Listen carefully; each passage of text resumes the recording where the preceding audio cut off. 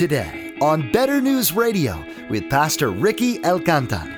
All have the responsibility to examine what we say in light of Scripture. Anything that's preached here should be examined in light of Scripture. You have an obligation, a responsibility before God. We have a responsibility to teach it rightly. And Paul says that those of us who teach will be subjected to a stricter judgment. Also, every Christian will be judged on the basis of whether they have followed God's word faithfully or not. So I urge you, brother and sister, examine every teaching. Hope in God, oh my soul. He is strong and He is strong to save. Hope in God, He's a rock in your hiding place. He's a mighty fortress. We have a responsibility before God to examine everything in light of Scripture. We will stand before God and will be judged. We will be held responsible for what we believed, the choices that we've made. The pastors and teachers will also be held accountable for what they've taught. Know that there will be no way to say that you didn't know. God's word says to find out the truth and not just blindly follow. Pastor Ricky implores us to take every teaching we hear and compare it to the Word of God. Let's join Pastor Ricky in the book of Acts chapter 17, verse 12, for our continuing study entitled A Right and a Wrong Response to the Word.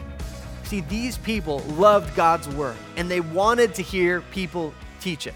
See, in a religious culture like ours, in the city of El Paso, we have many of us grown up hearing the words of God. And so what this leads to over time, if we're not careful, is that we don't listen to the word of God. We don't come with eagerness as much as we come with apathy, with a whatever kind of attitude about the Bible. But these people, I love how Luke wants us to see this. He's saying, look at these guys. These guys are eager. They are ready to go.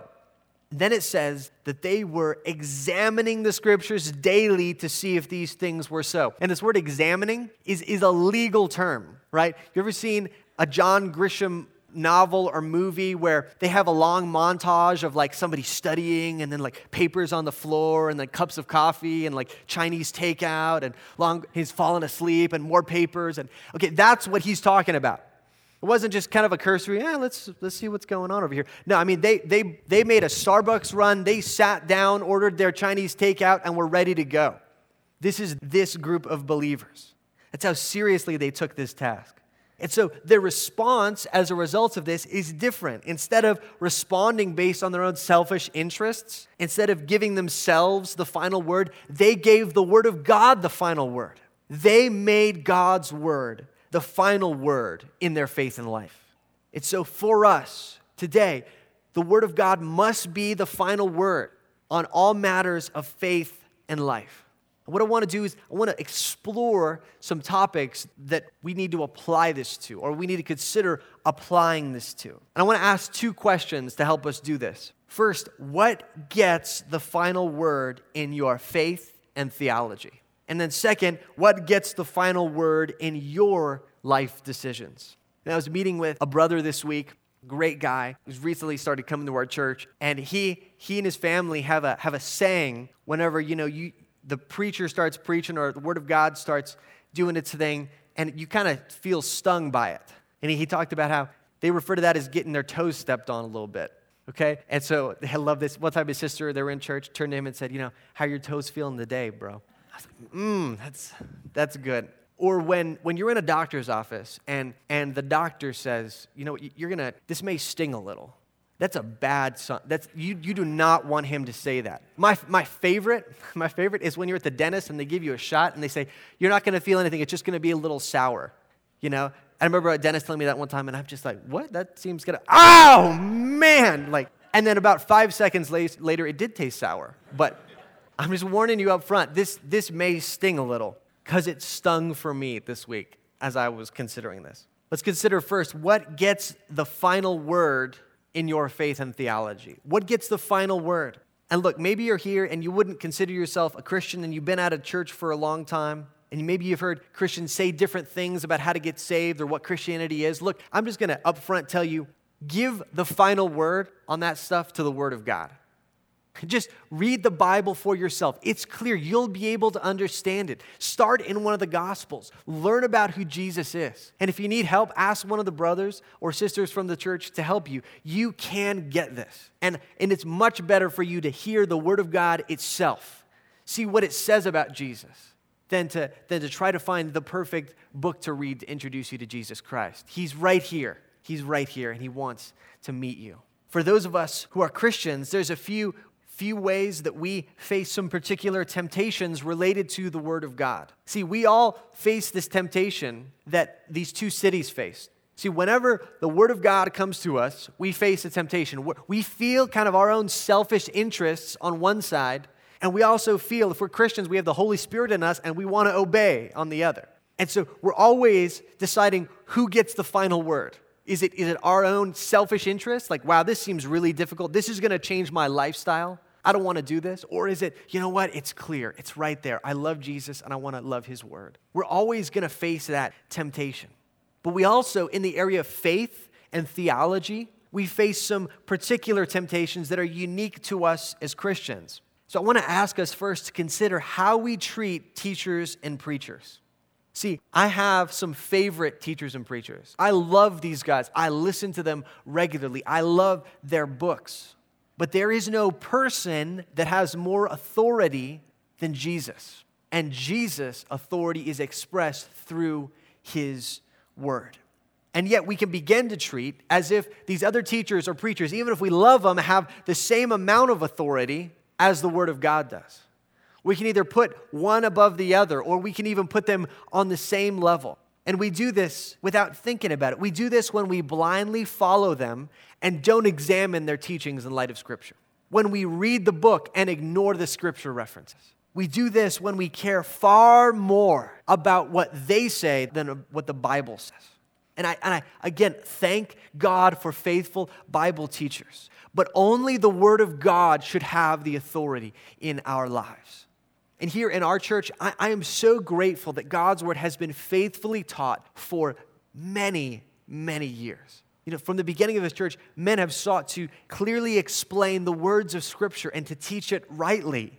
And we should thank God for that. But for you as members, for us as Christians, we all have the responsibility to examine what we say in light of Scripture. Anything that's preached here should be examined in light of Scripture. You have an obligation, a responsibility before God. We have a responsibility to teach it rightly. And Paul says that those of us who teach will be subjected to a stricter judgment. Also, every Christian will be judged on the basis of whether they have followed God's word faithfully or not. So I urge you, brother and sister, examine every teaching, your favorite author's teaching in light of God's word. For us as pastors, we are also under the authority of God's word. And our hope, our prayer is that we would be able to teach God's word so faithfully and so clearly that you don't leave thinking, wow, that was a great sermon, but wow, that was really clear in the Bible. Wow, I can't believe I didn't see that before. Wow, that God's word really is amazing when it comes to that subject. That's our prayer. That is our hope. And you all can help us in that. If you see us, if you see something that's concerning to you, come talk to us. We want to be ever more faithful to the Word of God. But I also want to ask you to consider teachers and preachers, but also consider how you treat your church tradition. See, we all come from different church traditions. And I think there's a particular temptation if you're coming out of kind of a long-standing church tradition, like the Orthodox Church or the Anglican Church or the Catholic Church. There's often a temptation to hold church traditions higher than God's words. Now, we could thank God. You know, I thank God for great books like Cranmer's The Book of Common Prayer. Thank God for much of the wisdom in the Apostles' Creed and other creeds throughout church history. But there's always a danger that we'll hold those higher than the Word of God, that we'll stop going to the Bible and just go to our church traditions. And 2 Peter 1:21 says that Scripture that men spoke from God as they were carried along by the Holy Spirit. See, Peter is pointing out that the Word of God was formed in a completely different way than any other book in history. With this book, men spoke from God as they were carried along by the Holy Spirit. 2 Timothy 3 says that these words were breathed out by God. No church scholar, however faithful or accurate they strive to be, can be as accurate as words that were breathed out by God. So we have to be careful. We can be grateful for our church traditions, but we have to be careful how we treat them.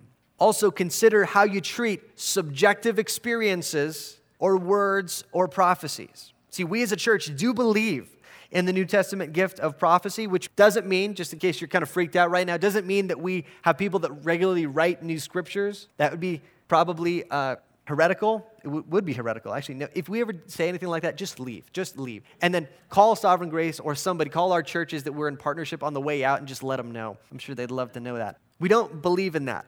But we do believe that God can bring to mind an encouraging word for the church or for individuals. But Paul says in 1 Thessalonians 5:20, don't despise prophecies, but test everything and hold fast to what is good. He doesn't say test anything that seems kind of screwy, but test everything and hold fast to what is good. We absolutely must reject any so-called word that does not line up with Scripture, but we also hold carefully any words under the Word of God. See, every year, somebody will come back with experiences and write a book. You may feel some pressure. You may be tempted, like me, to think, wow, I can't believe this person has had these experiences. That must mean what the Bible says when it says this. But it's important to understand that this word must stand over and against any other words, any other prophecies or experiences. We cannot interpret Scripture in light of our experiences. We must interpret our experiences in light of Scripture. And this is a careful balance. It's a delicate balance. We, like Paul says, we do not want to despise prophecies. We are grateful for them. We want to be built up and encouraged when somebody like Drew comes and reads a word. We thank God for that. But those words are not Scripture. And so we must always hold Scripture in the highest regard as the final authority and give it the final word. And you know, I'm so grateful for the example of this church. This is in general what our experience is. I was meeting with some new Christians recently, and they were relating how, you know, they're just trying to figure this stuff out. They haven't grown up in church. They don't have all this understanding of what the Bible should do. So what they've started doing is whenever they disagree, they'll just open up the Bible and try to find stuff that relates to their situation and then try to follow that. I thought, why don't I do that? I mean, I'm just like, man, these guys are showing me up in their passion and zeal to make the Word of God the final authority in their life. I want to be that husband that when I'm stuck, when I don't know how to lead my wife, when I'm wondering, man, maybe I'm sinning in this conflict, that goes straight to the Word of God and lets it inform me. So the application here is, in matters of faith and theology, let us as a church hold the Word of God as our final word. Let's discuss and debate. Let's try to figure stuff out, but let's never lose sight of the fact that this word is our final word, period. For us as a church, we want to grow more and more in this area. And there's actually a few things that specific things we want to grow in. We as a church want to make our small groups more word-focused than ever before. And books and messages are great. They're helpful, and we'll probably do those at some point, and we do those occasionally. But we want the predominant diet of our small groups to be the Word of God. So we're trying to figure this out, trying to make plans to push all of our small groups in the direction of every time they gather, they're engaging the text of Scripture. And by God's grace, for years to come, think of the effect that will have as we expose ourselves again and again to the Word of God. And we dig in together. We learn to read it together. And on Sunday mornings, another thing we want to do is to get better at preaching through different genres and books so that we can learn to read the whole Bible and glean from the whole Bible. Can you imagine? I love to do a book series on Jesus in the book of Leviticus. I mean, you may read through Leviticus and think, what in the world? I mean, just animals getting slaughtered, people are unclean, got people with weird clothes on, weird strange vests with stones in them and things like that. But it's about Jesus. So, by God's grace, over the life of the church, we will continue to benefit and grow in benefiting from every genre and part of the Word of God. And also, last, this starts with us personally. Starts with every member being in the Word of God on a regular basis. Church, we must be in the Word. If we ever hope to turn the world upside down for Jesus, which is something I know you share, you have that heart. If we ever hope to do that, we must be in the Word. Last and briefly, we want to discover not only what gets the final word in our faith and theology, but what gets the final word in our life and decisions. So I want to explore a couple more areas, and then we'll ask for God's help in applying this. First, what gets the final word in your life and decisions in the area of political and social issues? See, when there is a live issue that's getting debated in our culture, where do you turn? Where do you go to try to inform yourself? In recent years, the issues of homosexuality and abortion especially have been huge. And these issues are not just theoretical. People struggle with these issues every day. These are live issues for people who struggle with same-sex attraction, or for a girl who discovers that she has an out-of-wedlock pregnancy. These are not just political issues to be debated in our heads, but they're worked out day to day. And the danger, I think, for all of us is that we would turn first and last to sources other than the Word of God to inform us. See, when an issue like that comes up in the election cycle, we got a couple different ways we can go, right? So we're watching a debate, guy says something, immediately we have an opinion about whether or not that's right. But where do we go to back that up? Do we go to our personal experiences, which can be helpful? Do we go to a talk radio host or TV host or a magazine or a blog we read?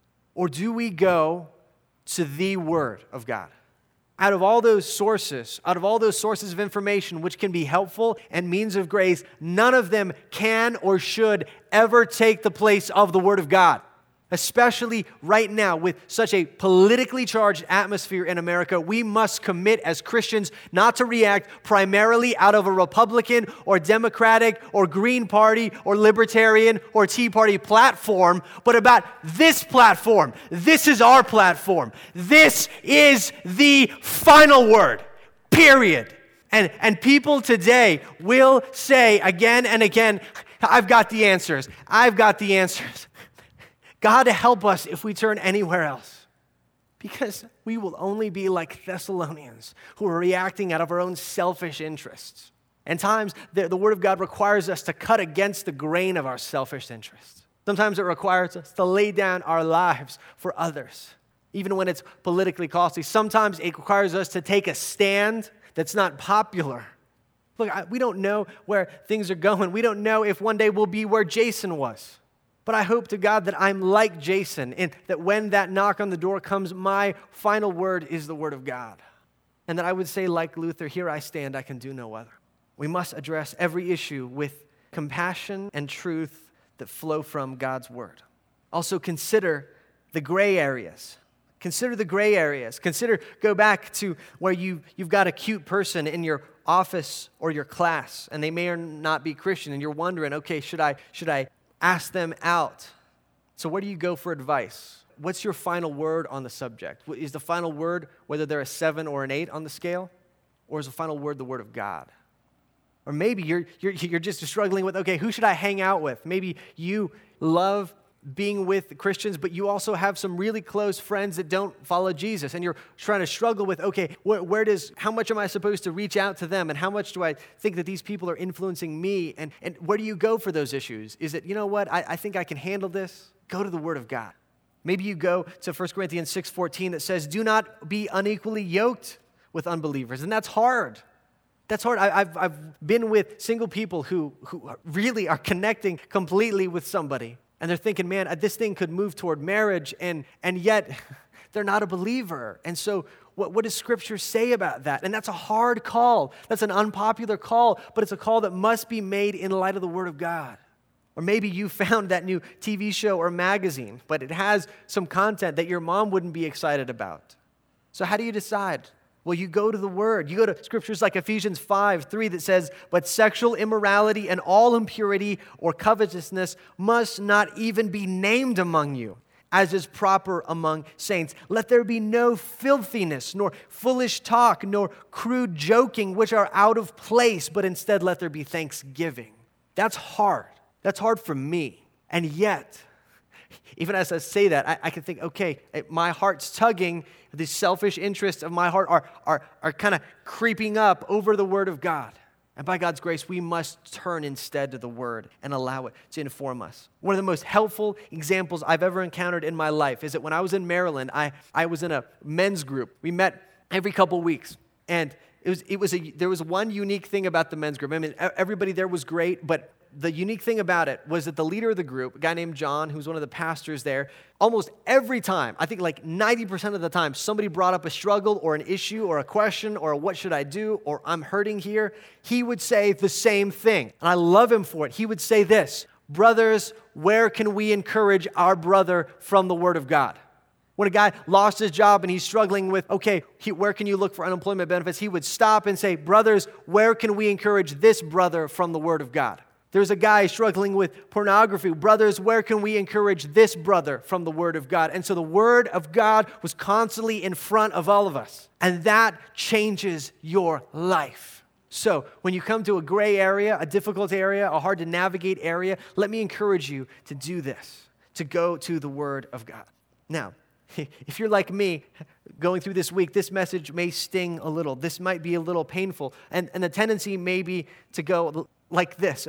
Lord, I have so much to do. I have this area of my life to clean up now. Or I have to put this area into subjection under your word. But I'm going to do it this week, God. I'm going to get this stuff going. I'm going to turn off that TV show that I shouldn't be watching. I'm going to get out of this relationship. And Lord, then you'll accept me again. Then you'll really love me again. But see, this is why the message Paul was preaching in Thessalonica was good news. The bad news that Paul preached is that we cannot be good enough.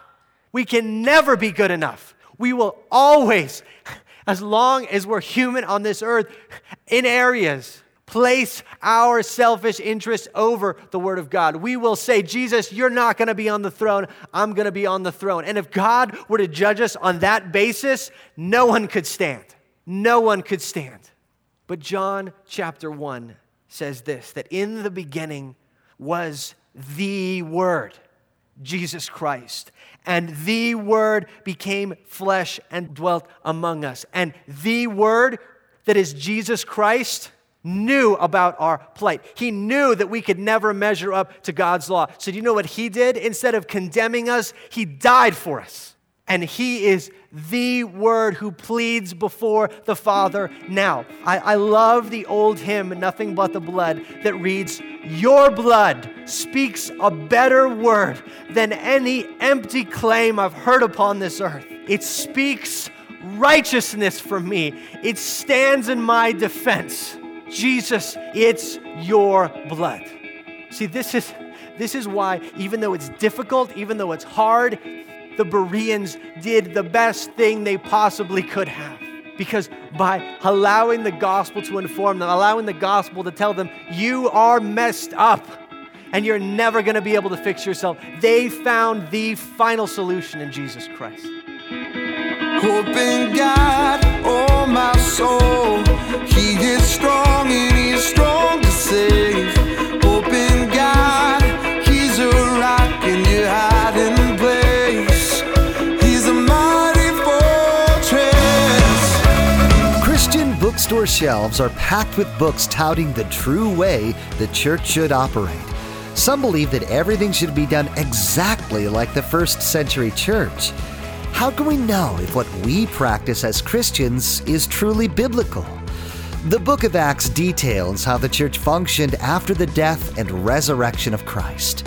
Pastor Ricky will be gleaning insights for us from this book that will help us understand the church in this age. You've been listening to Better News Radio, the radio ministry of Pastor Ricky Alcantar of Cross of Grace Church in El Paso, Texas.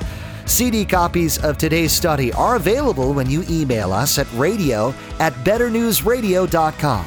That's radio@betternewsradio.com. Today's message, as taught at Cross of Grace Church, can be downloaded from our website at betternewsradio.com. If you can't get to your computer to download or place your order, you can always call us at 915-562-7100. We'll be happy to help you. Again, that number is 915-562-7100. Perhaps today's message was exactly what you're looking for in a church. If you don't have a home church, we invite you to join us for worship Sunday mornings at 10:30 a.m. Community groups of believers also meet throughout the week in many locations around the city for Bible study, fellowship, and prayer. For more information, including driving directions, visit betternewsradio.com. The theme music here on Better News Radio was provided courtesy of Sovereign Grace Music. Pastor Ricky will continue sharing messages from the book of Acts next time on Better News Radio.